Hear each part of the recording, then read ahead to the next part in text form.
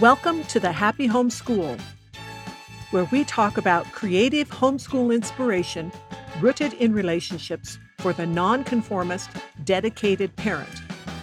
I'm Laura Blodgett, and my goal at the Happy Home School is to inspire and equip you to create a learning environment that makes home everyone's favorite place. You can always read more at thehappyhomeschool.com. Hello again, and today we are going to talk about how your attitude toward faith affects your child, which is week 8 of 52 Weeks to a Better Relationship with Your Child, being re-recorded. And at the end, I will tell you a little bit more about the photograph that is in the blog that is associated with this podcast. Let's start off by making sure we're talking about the same thing. Let's differentiate between faith and superstition. Because before you can answer the question, what do you have faith in, you have to have a good idea of what is meant by the word faith. True, words can have different meanings to different people, but a concept is a concept by any other name, to misquote Shakespeare. The crux of the problem with agreeing about what faith is that some people equate it with superstition, while others say it is believing in something based on evidence. I am in the latter camp, so that is how I will use it in this discussion. To bolster my position, consider how the word faith is used person to person. Let's say you ask someone to deliver a large sum of money to make a payment for you. You would probably say you have faith in that person's ability and intent to do as asked. Why would you have such faith? Only because you know him well enough to judge his character and skills. Faith doesn't always require completely understanding something either. A classic example is the airplane. Most people have enough faith that it will fly even though they have very little understanding of how or why. They have observed that airplanes are fairly reliable about flying. The first thing that often comes to people's minds when faith is mentioned is beliefs about how the world came into existence and the meaning of life. There is a strong tendency to dismiss conclusions that we don't agree with as superstition.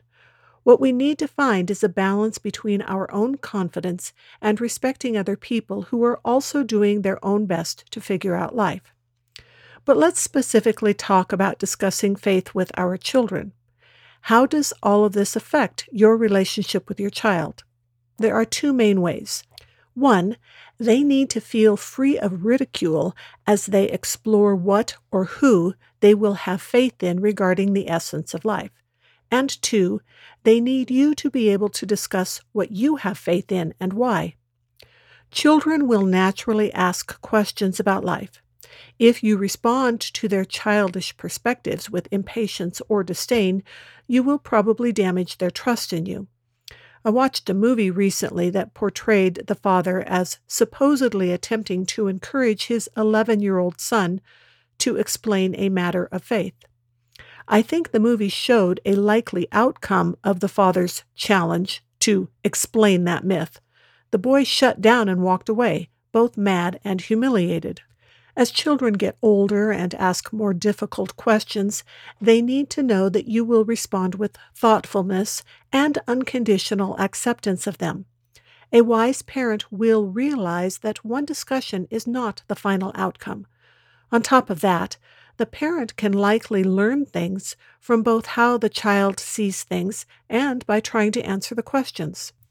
In doing all of this, you can be an example of confident faith. If you are able to discuss your own faith without being defensive, you will show them that not only is the subject safe, but that their own decisions do not depend on someone else's acceptance of them. This makes it more likely that they will choose well. They will not be easily swayed by harmful pressures later. One way or another, talking about real faith, as opposed to religion, which we discussed last time, exposes the heart and soul of a person. It lets you see someone's deepest concerns. It explores concepts that shape priorities and actions. You can offer your child extremely helpful insights into these issues, but you can't have faith in anything for them. As I mentioned in the beginning, some people will try to say that they don't need faith in anything. This is often backed up with claims about natural versus supernatural. For a good discussion of that supposed dichotomy, I recommend C.S. Lewis's book, Miracles. The book is admittedly from a Christian perspective, but even if you don't end up agreeing with him, I think you will come away with a better understanding of what the real questions are. If you have read much of what I've written, you will know that I have faith in the Creator God and His manifestation as His Son, Jesus. This is not a religious decision, and I'm not even a part of any institutionalized religion.